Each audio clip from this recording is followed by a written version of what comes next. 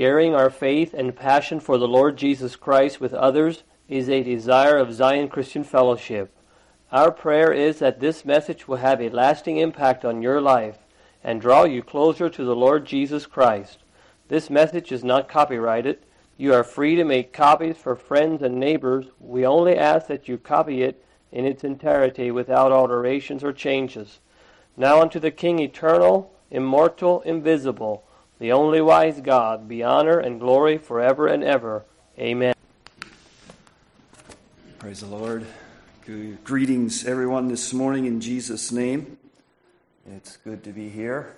Welcome to all the visitors. Tyler's, welcome back. Good to see you here. We have Leon's and let's see, Corbin's. God bless you all and everyone else that's here. It's good to be in the house of God. I've been blessed being here this morning already. And in a sense, amazed, humbled, blessed. And thank you, Andrew, for that opening this morning. On loving God and loving our neighbor as ourselves. And then, Larry, what you mentioned there about how do we know if we really have loved God with all our heart, soul, mind, and strength? Well, I thought of that song. I looked it up, but I don't think it's in John D. Martin's book on I Want to Love Him More. I think we have that cry, we have that heart, I think it'll come out right. I want to love Him more.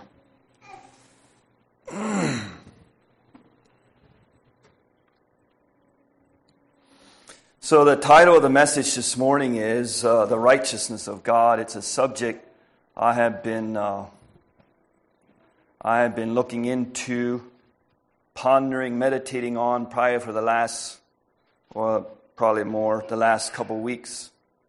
And so when I realized I was on this Sunday, that's where I went. And we weren't here. Let's see here, Wednesday night for Thanksgiving. We weren't here. We ended up going up to the hospital with Emily. But just sitting there, we came home about midnight. But I had some time to ponder and just some sweet meditations. So we'll see what the Lord has for us here this morning, the righteousness of God. And maybe I'll just mention this yet and then we'll pray. Another verse that, and I think I text this verse to you, I'm not sure when it was, it could have been a couple weeks ago already.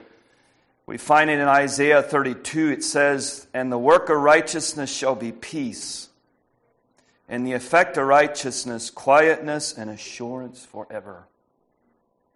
And that verse just blessed me. It was an encouragement to me. The work of righteousness shall be peace, and the effect of righteousness, quietness, and assurance forever. You want righteousness to be working in your life? You want the effects of that? I do. Praise the Lord. Okay, well, let's pray. Heavenly Father, we come to you this morning in Jesus' precious name. Lord, we thank you that you are our God. We thank you that you're on the throne. We thank you, Lord, that you love us. You first loved us. Oh God, thank you for that great love that you had for each and every one of us, Lord. God, that we can be your children this morning, Lord. Thank you, God, for Jesus who came and gave his life, shed his blood, was willing to lay his life down so that we could have life and have it more abundantly. Oh God, we thank you for that this morning, Lord. And yes, God, in light of the things that we are hearing this morning, Lord, of loving God and loving Him more and loving our neighbor as ourselves and loving others. Oh God, I pray, pour out your Spirit upon us, God. It's not within us, Lord. The Adam that we were born with will not do that, God. And we know that, Lord. And I pray, Father, that it would become even more real, God, as we continue on looking in this subject of the righteousness of God. Father, apart from you, we're sunk, Lord. Apart from you, God, we can't do it, Lord. But Father, we thank you for the provisions that you have made for each and every one of us, God, that we can love you and that we can love our neighbor. Oh God, I pray, Father, that the law can be fulfilled in our lives, Lord. Therein is the righteousness of God revealed from faith to faith, as it is written, the just shall live by faith. Oh God, I pray, Lord, that your righteousness truly would be seen, be heard, be manifested into our lives these days, dear God. Father, we thank you. Thank you for your word. Thank you for the word of God. And I pray, Lord, as we do some reading of the word here this morning, first, God, I pray that you would bless the reading of the word. And God, I pray, Father, and then as we endeavor to expound, God, I pray that you would be here, that you would speak to us, oh God, and that you would encourage our hearts, Lord, to believe what your word says, God, that it is possible, Lord. We don't have to live in the lowland. We don't have to live in the oh God, where it doesn't work, but God, where your righteousness is working in our lives, God, in a very real way. Oh, Father, we pray for that, Lord. We thank you, God, for your grace and for your power that is to usward who believe, God. We thank you, Father. Thank you for everyone that's here this morning. And Lord, pray too for those that cannot be here, God. We pray that you would be with them. Watch over them, bless them, meet their needs, oh God, we pray. I ask these things in Jesus' name. Amen.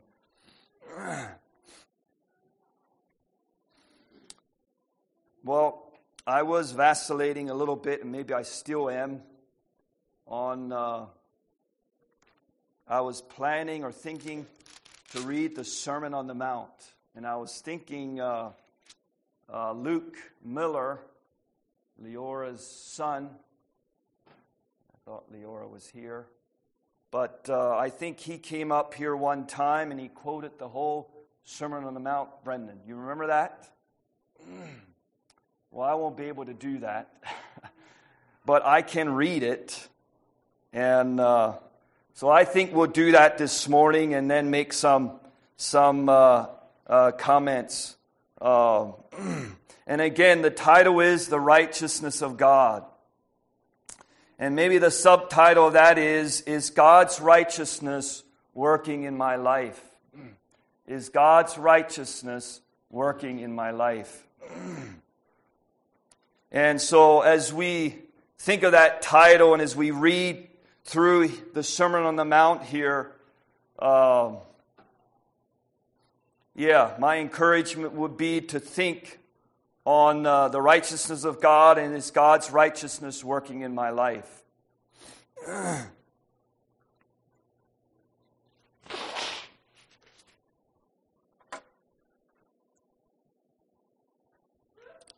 I'm going to have to put my glasses on. So let's read here in Matthew chapter 5. And seeing the multitudes, he went up into a mountain, and when he was set, his disciples came unto him. And he opened his mouth and taught them, saying, Blessed are the poor in spirit, for theirs is the kingdom of heaven. Blessed are they that mourn, for they shall be comforted. Blessed are the meek, for they shall inherit the earth. Blessed are they which do hunger and thirst after righteousness, for they shall be filled. Blessed are the merciful, for they shall obtain mercy. Blessed are the pure in heart, for they shall see God. Blessed are the peacemakers, for they shall be called the children of God. Blessed are they which are persecuted for righteousness' sake, for theirs is the kingdom of heaven. Blessed are ye when men shall revile you and persecute you, and shall say all manner of evil against you falsely for my sake. Rejoice and be exceeding glad, for great is your reward in heaven. For so persecuted they the prophets which were before you. Ye are the salt of the earth, but if the salt have lost its savor, wherewith shall it be salted? It is henceforth good for nothing, but to be cast out and to be trodden under the foot of men. Ye are the light of the world. A city that is set on a hill cannot be hid.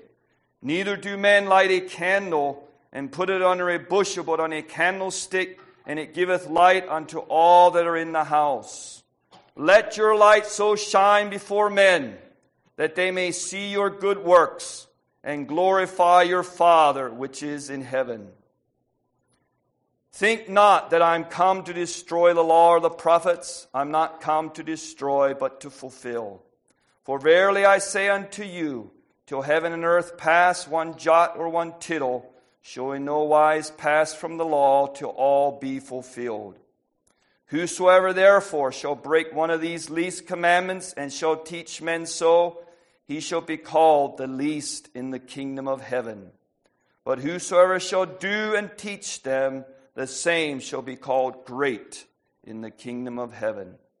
For I say unto you that except your righteousness shall exceed the righteousness of the scribes and Pharisees, ye shall in no case enter into the kingdom of heaven.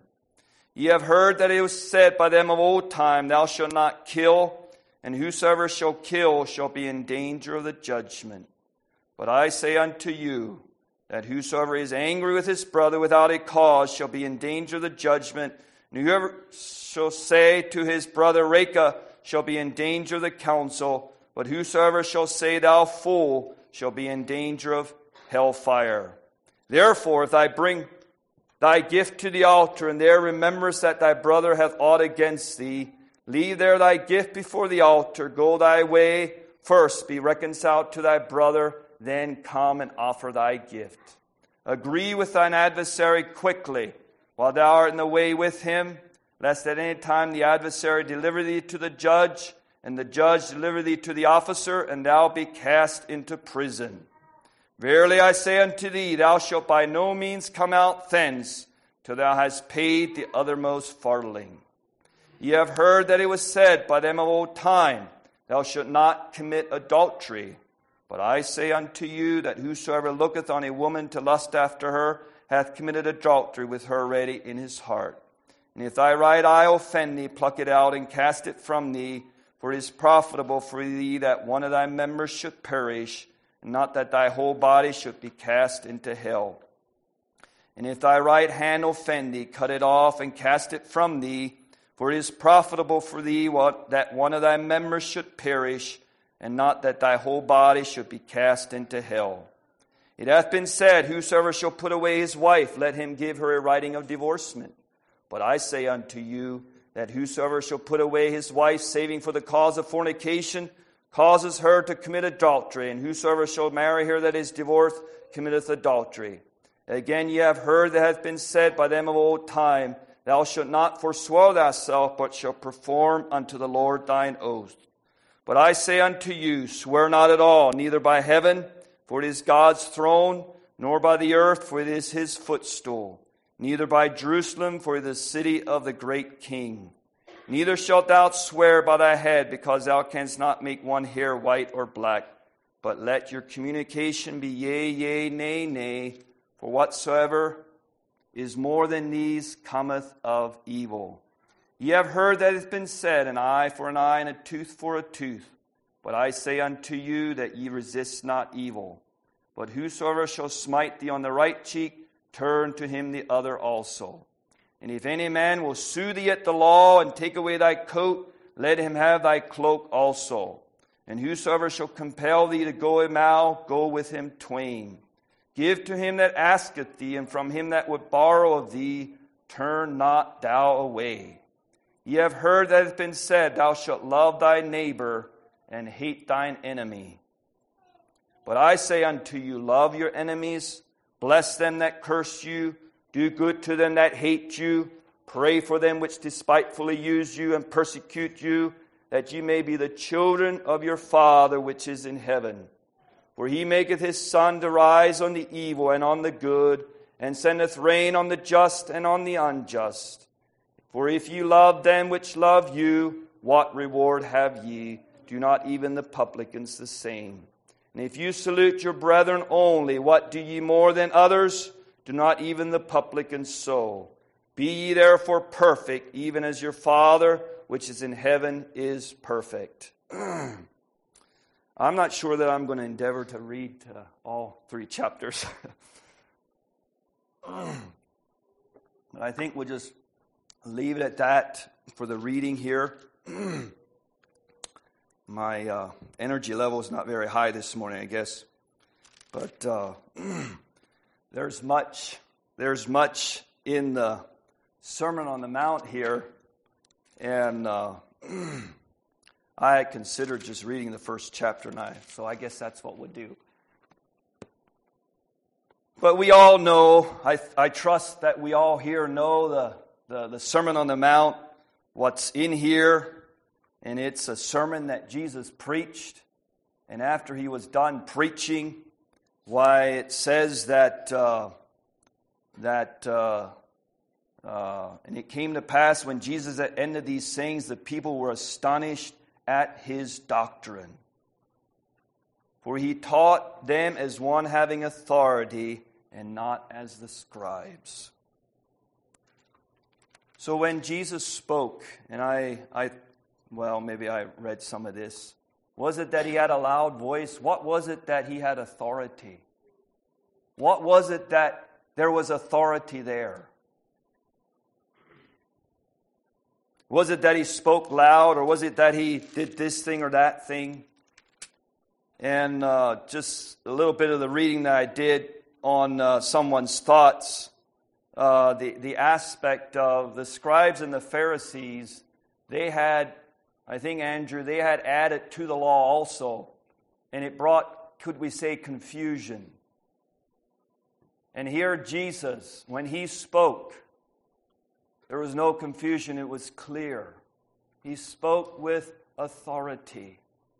There was no confusion there. And so when I speak, do I speak confusing things? Or is it if it's too much of my own thoughts, it probably will be confusing. But Jesus, he spoke, he was God, he was Jesus in the flesh. And he was God and he was right. Andrew, he was right.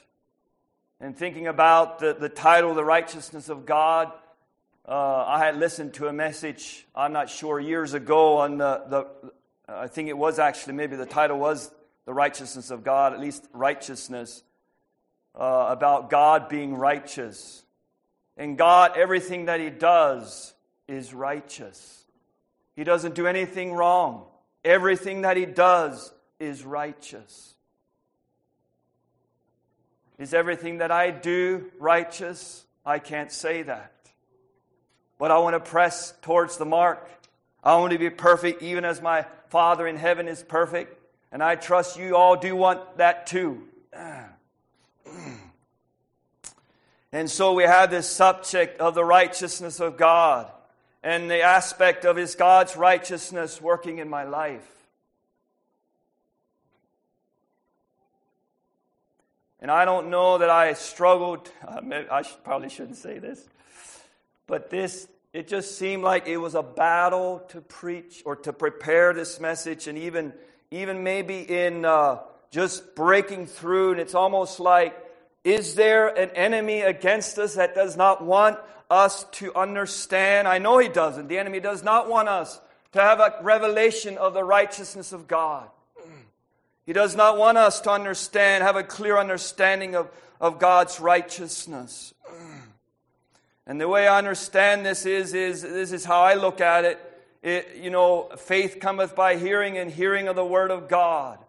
And by having if you will, a understanding of the righteousness of God. God, everything that he does is right. It's righteous. And having understanding of God, because faith cometh by hearing, and hearing of the Word of God, there's a cry that should come up out of our heart, which would be saying, Lord, I want to be more like you. I want to be like Jesus. I want to be righteous. My actions and my words and my deeds and whatever comes out of me, that it's righteousness. Is God's righteousness working in my life? Or is something else coming out? Is it Earl that's coming out? Is it Adam that's coming out? Is it Grandpa that's coming out? Is it who knows what that's coming out? Or is it the righteousness of God? God's righteousness.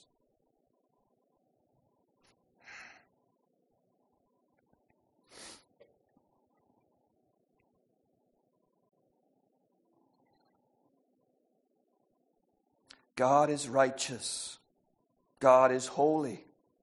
God is on the throne. And Jesus came in the flesh, and He preached this message, this sermon, the Sermon on the Mount. He preached it. And people were astonished.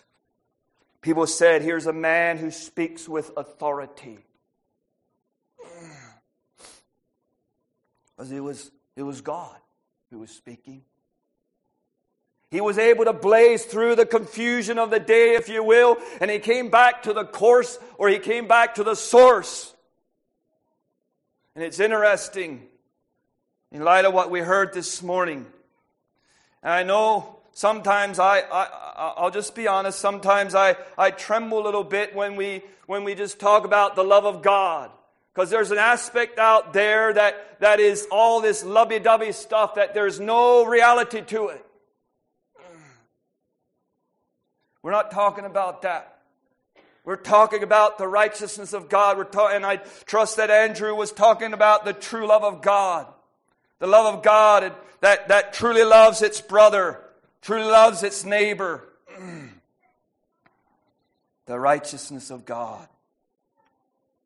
Is God's righteousness working in my life? Is God's righteousness working out in your life, my brother, my sister? So then, of course, the question is, so what is righteousness? Or probably would be the question to ask. So what is righteousness? And we have these verses in the Sermon on the Mount. 5, 6, where it says, blessed are they which do hunger and thirst after righteousness, for they shall be filled. And then we have 5:20 where it says, for I say unto you that except your righteousness shall exceed the righteousness of the scribes and Pharisees, ye shall in no case enter into the kingdom of heaven. That's pretty strong language, Andrew. That's pretty strong language. I have listened to a message on the Sermon on the Mount where I have appreciated the preacher, but it almost seems it comes through a little bit like it's probably the doctrine once saved, always saved. That maybe tints it, I don't know. But to me, as I look at this verse, to give the idea that we are saved, but God's righteousness is not being worked out in our lives, to me that's too fuzzy. Yes, God's righteousness, and how to say Abraham believed God and was imputed unto him for righteousness and put to his account. But Abraham continued to walk in faith, and that thing worked out. There was a working out of that. It wasn't just that he got this robe of righteousness, and now all God sees is this robe, and this person underneath here can do whatever he does. We know all that. We don't believe that. And then we have the other verse here in chapter 6, where it says, 33, but seek ye first the kingdom of God and His righteousness, and all these things shall be added unto you. Seek ye first the kingdom of God and His righteousness, and all these things shall be added unto you. Brother, sister, are we seeking God and His righteousness? Is that the first thing? Let's put first things first. And I know I have to say, maybe one of the challenges was for me in just preparing is because, I see my areas of need. And that's not bad. That's not bad. I want to grow. I want to, if you're sitting here this morning, you feel like we are way below. Well, we are. We're not where we should be. But that doesn't mean we have to be discouraged. The aspect is that as we see what Jesus lays out here in the Sermon on the Mount, we see what God's righteousness is, and Jesus is encouraging us to press in, to hunger, to thirst, to seek. He doesn't say, well, you're not there, so out the door you go. That's not God. But I tell you, for those who have a heart to seek after God, seek God with all your heart, soul, mind, and strength. Sorry, I think I'm getting verses scrambled together there. The righteousness of God. Let's seek God and His righteousness. And then going back again to the verse there in Isaiah. The work of righteousness shall be peace, and the effect of righteousness, quietness, and assurance forever.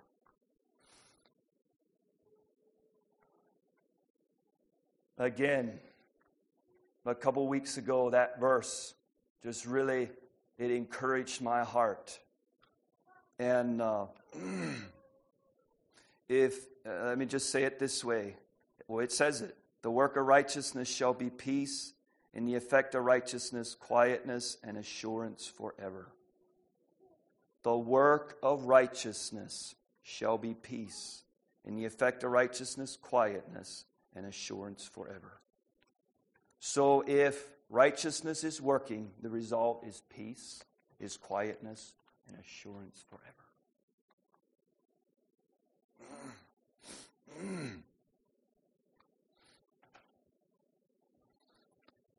So we're looking at this thing of righteousness.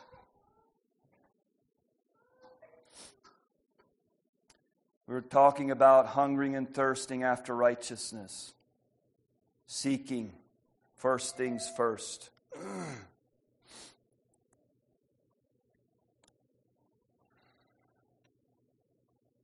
And that, that's a for all of us to consider. Am I putting God first, or His other things first? It's okay, Jennifer and Seth. I know you're getting married, so. But overall, you still want God first, right? Amen. There is things that we have to do. There's things we have to do, but let's keep first things first. Let's keep the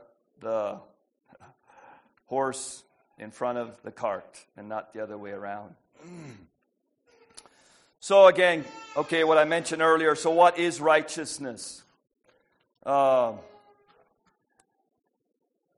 we hungering after righteousness, but we really have no idea what we're hungering after? Have you ever been somewhere? I know I have a memory of years ago. We were somewhere and people were laughing, and someone asked this other person, so what are you laughing about? Well, he said, others are laughing, so I'm laughing. He really didn't know maybe he was laughing because others were laughing, I suppose. But he didn't know why the others were laughing. Maybe that's a poor example, but can it be possible that we can lift up this thing of hungering and thirsting after righteousness, but we really don't know what we're thirsting after? Is that possible? Is that possible? Somebody can get excited about something and, get everyone all stirred up about it, but it could be like one of those in the back. So what are they hungering and thirsting after? Well, I really don't know, but I'm excited about it.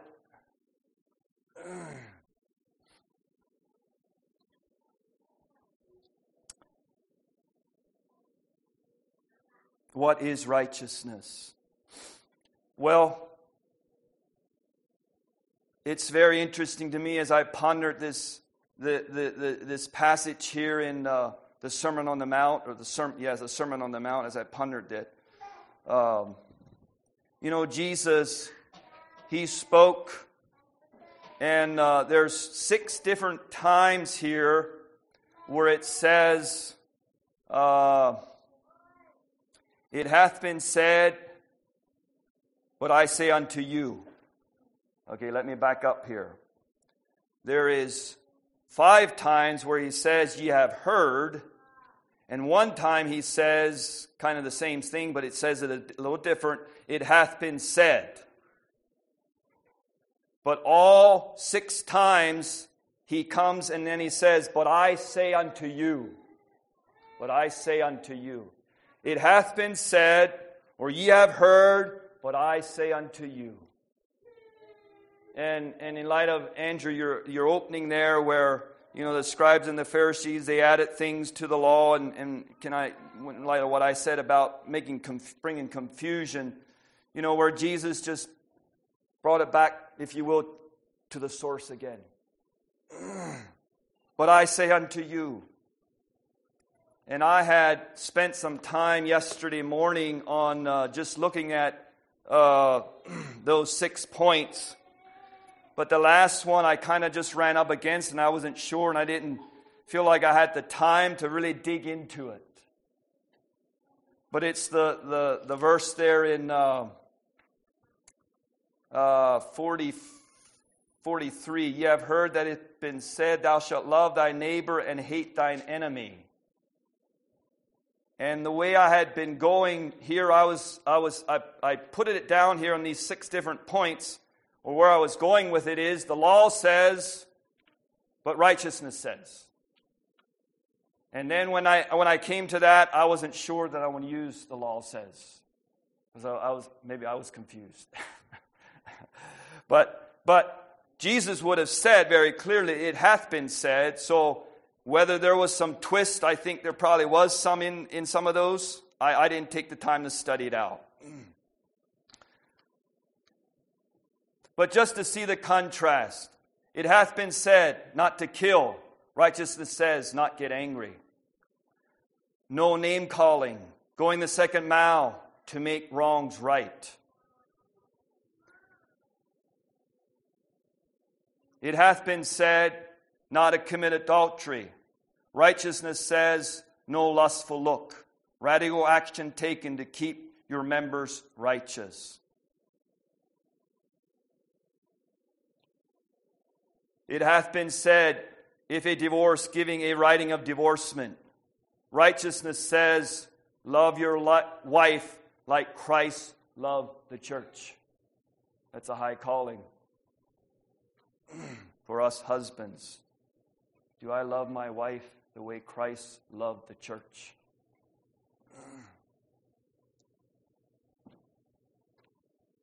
It hath been said, don't swear falsely. Righteousness says, swear not at all, but live your life that it harmonizes with your words. Yes, yes, no, no.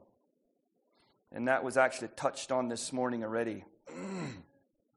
That our life corresponds with our words. That I don't say one thing and then do another.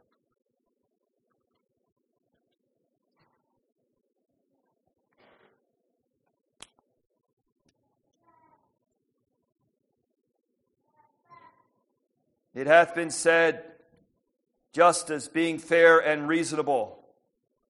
Righteousness says, resist not evil. Rather than resist, give.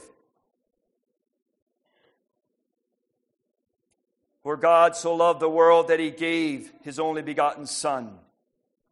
Jesus gave his life so that we could have life. We have the opportunity to show forth righteousness to those that oppose us. And then the last one here that I didn't jot down. Ye have heard that it hath been said, thou shalt love thy neighbor and hate thine enemy. But righteousness says, love your enemies. Bless them that curse you. Do good to them that hate you. And pray for them which despitefully use you and persecute you, that ye may be the children of your Father which is in heaven. For he maketh his sun to rise on the evil and the good, and sendeth rain on the just and the unjust. And we could keep reading there. The last part there is, be ye therefore perfect, even as your Father which is in heaven is perfect. And I have probably mentioned this before already up here, but the whole aspect of, in the natural, it's love. It's easy to love those that are like us. But it's harder to love those that are not like us, especially those that oppose us, especially those that are against us or whatever. It takes the righteousness of God. It takes more than what we have in ourselves. And I had another thing here about our enemies. Give your enemies every proof that you love them. If you have someone that is your enemy,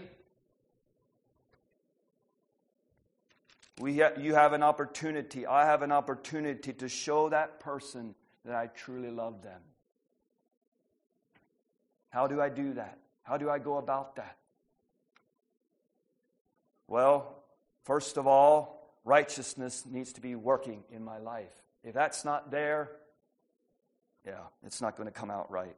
We can even have the do's and the don'ts, but it's still not going to come out right.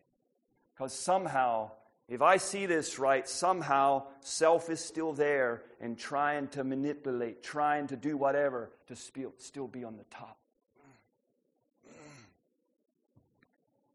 And your enemy will pick that up. He will pick that up that you're actually not loving him, you're loving yourself. Is really what it comes down to. May God have mercy on us. May God help us. Is God's righteousness working in my life?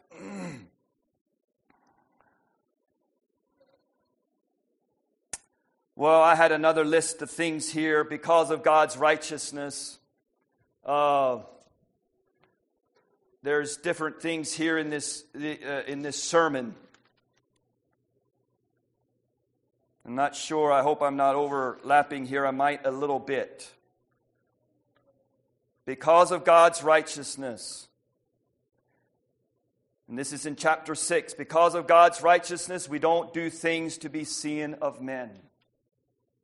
Do we do things to be seen of men? You know, it talks there about prayer and almsgiving and fasting. Do we do it to be seen of men, or do we do it because we love God and we love the person that we're helping?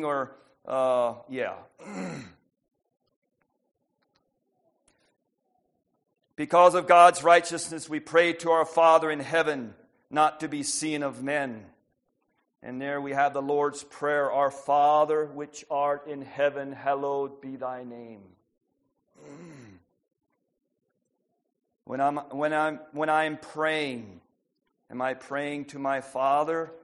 Am I praying to do my duty, or am I praying, if we pray publicly, are we praying to be seen of men?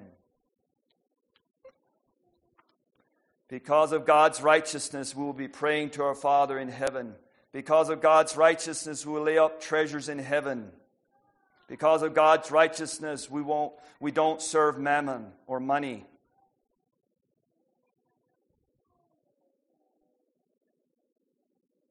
Because of God's righteousness, we don't get anxious about tomorrow. And maybe I'll just stop there a little bit, or zero in on that a little bit. Because of God's righteousness,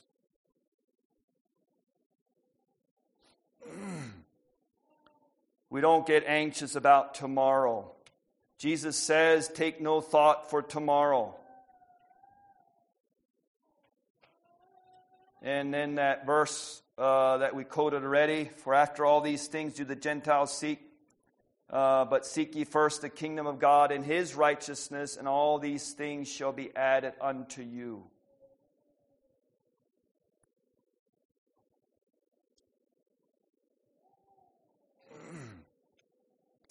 If we are seeking God and his righteousness, we don't have to worry. We don't have to be anxious. We can trust that God will take care of us. Praise the Lord. Because of God's righteousness working out in our lives, we are not judgmental. That's in chapter 7. Because of God's righteousness, our prayers are answered. Because of God's righteousness working in our lives, we're able to discern false prophets.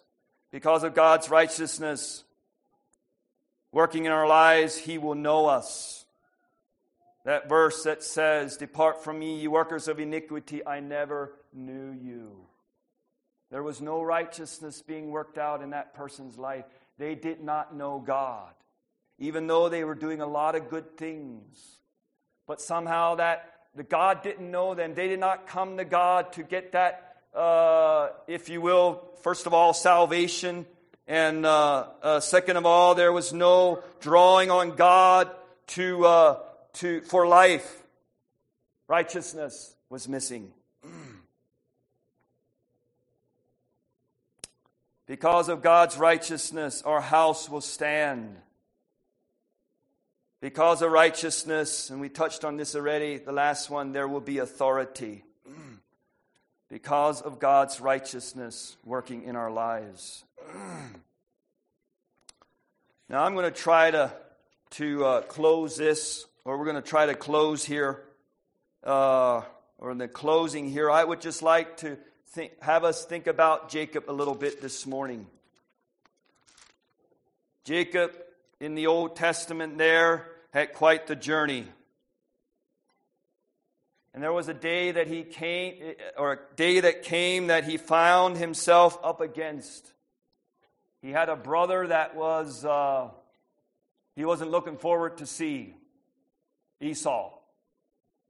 There was a day that going back from something happened there to where the whole birthright thing, and Esau hated Jacob, and he said that he's going to kill him after his father died, and the grieving, I think, was over. And with that, Jacob left or fled. So now, coming back many years later, he was going to meet his brother Esau, and he was not ready for it. And if we know the account of Jacob, he did a lot of things. You know, he did a lot of different things there. But this time, it seemed like he was up against. And we know the account there where he wrestled with an angel all night. And he said, I will not let thee go till you bless me. I will not let you go till you bless me. He found himself up against. He even did different things where he divided, where I just read into it a little bit this morning. He divided where Joseph was with one group. I think he was the way behind. So it seemed like maybe there was some favoritism there. I'm not sure, but anyways. But Jacob there was wrestling with God, and he said, I will not let you go till you bless me. So what really was he asking for? What blessing was he asking for? I will not let thee go till you bless me. He needed something from God, did he not? Did he get it? Well, I think we know the answer. Didn't the angel there touch his thigh, and he went away limping, but something happened there.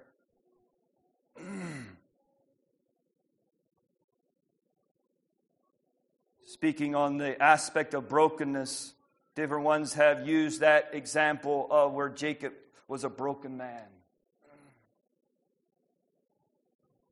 And I think Kendrick had a children's lesson, I forget when it was, and talked about that. It was the whole aspect of reconciliation. And who changed? Was it Esau or was it Jacob?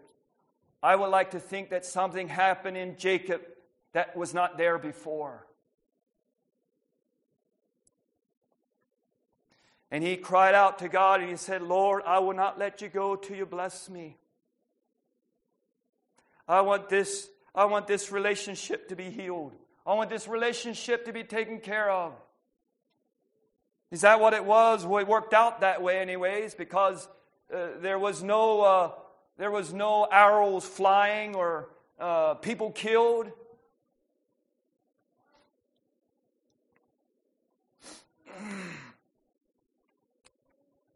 Well, I want to encourage us this morning to be like Jacob.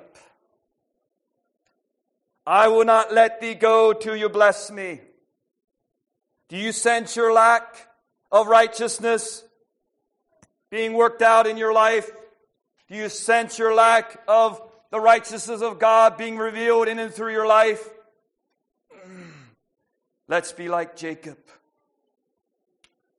Let's not be discouraged.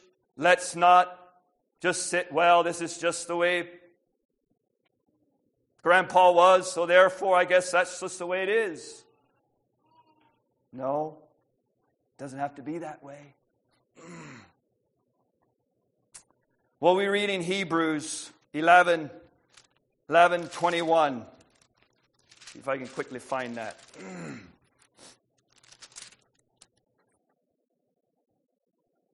By faith, Jacob, when he was a dying, blessed both the sons of Joseph and worshiped, leaning upon the top of his staff. Let me read it again. By faith, Jacob, when he was dying, blessed both the sons of Joseph and worshipped, leaning upon the top of his staff. And what I get out of that is that, first of all, that worship thing really stood out to me. There, Jacob was worshiping. And what was he doing while he was worshiping? He was leaning upon his staff. He was no more leaning on Jacob. Now he was leaning on, if you will, a picture of leaning on God. He had come to the place where it's no more Jacob didn't work. But now, I need God. I need God.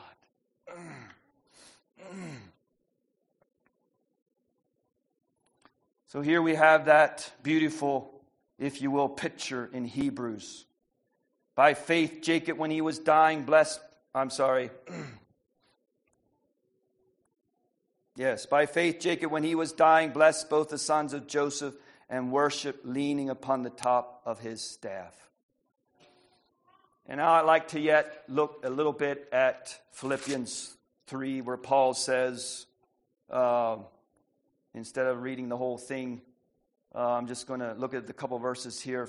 Philippians 3, it says, for we are the circumcision which worship God in the Spirit and rejoice in Christ Jesus and have no confidence in the flesh. This is Paul's testimony. He was a Pharisee of the Pharisees. He was, if you will, on the top rung, if you will. But there was a day that God opened Saul's eyes and he repented. And he found the Lord Jesus. And then he says in verse 8, yea, doubtless I count all things but loss for the excellency of the knowledge of Christ Jesus my Lord, for whom I have suffered the loss of all things, and do count them but dung, that I may win Christ, and be found in him, not having mine own righteousness, which is of the law, but that which is through the faith of Christ, the righteousness which is of God by faith, that I may know him and the power of his resurrection, the fellowship of his suffering, being made conformable unto his death, if by any means I may attain unto the resurrection of the dead. Verse 13, brethren, I count not myself to have apprehended, but this one thing I do, forgetting those things which are behind, and reaching forth unto those things which are before. I press toward the mark for the prize of the high calling of God in Christ Jesus. This was Paul's testimony. Oh, that I might know him. He knew what it was to have the righteousness of the law. But once he found Christ, he was hungering and thirsting after righteousness. He was seeking first the kingdom of God and his righteousness. He knew what it was to have the righteousness of the scribes and Pharisees. But now all of a sudden he saw something bigger. What did he all see there while he was there in where was he? Backside of the desert or whatever after his conversion. What revelation did he get of God?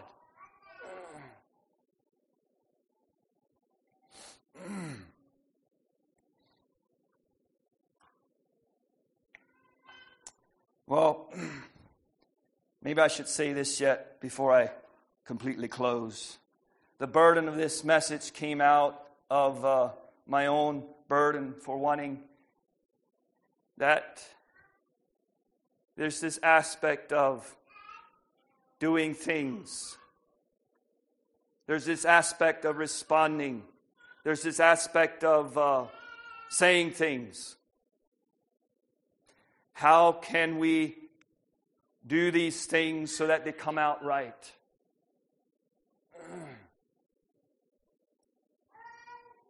Well, that's where I come back to this whole thing of having God's righteousness be working out in our lives. And seeing our need of God.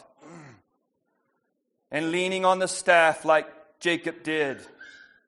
Having no confidence in ourselves, having no confidence in our flesh, but that our confidence is in the living God. And this whole aspect of righteousness. Let me say it again. I think I quoted it already here this morning. But it says in Romans, therein is the righteousness of God revealed from faith to faith, as it is written, the just shall live by faith. God's righteousness is revealed or manifested through our lives as we walk by faith. And sometimes I think we get this idea that we get Christ and now we kind of are on our own, or I'm not sure how to say it properly, but you probably know what I mean. But somehow this aspect of abiding in the vine and having that a vital connection with God needs to be real if we want this true righteousness to be part of our lives, is the bottom line. And sometimes I feel like I'm repeating myself. So let us be like Jacob. Let us say, I will not let thee go till thou bless me. If you sense your need, be like Jacob. That we are broken from self and lean on the Lord. Why? So that God's righteousness can work in my life.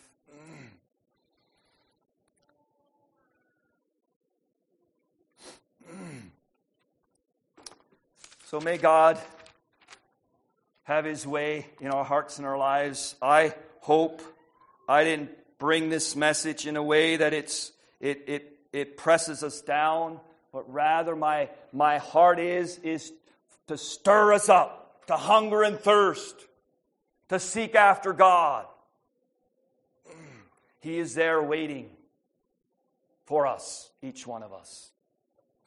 So may God bless you as you hunger and thirst after righteousness and seek God's kingdom and His righteousness these coming days.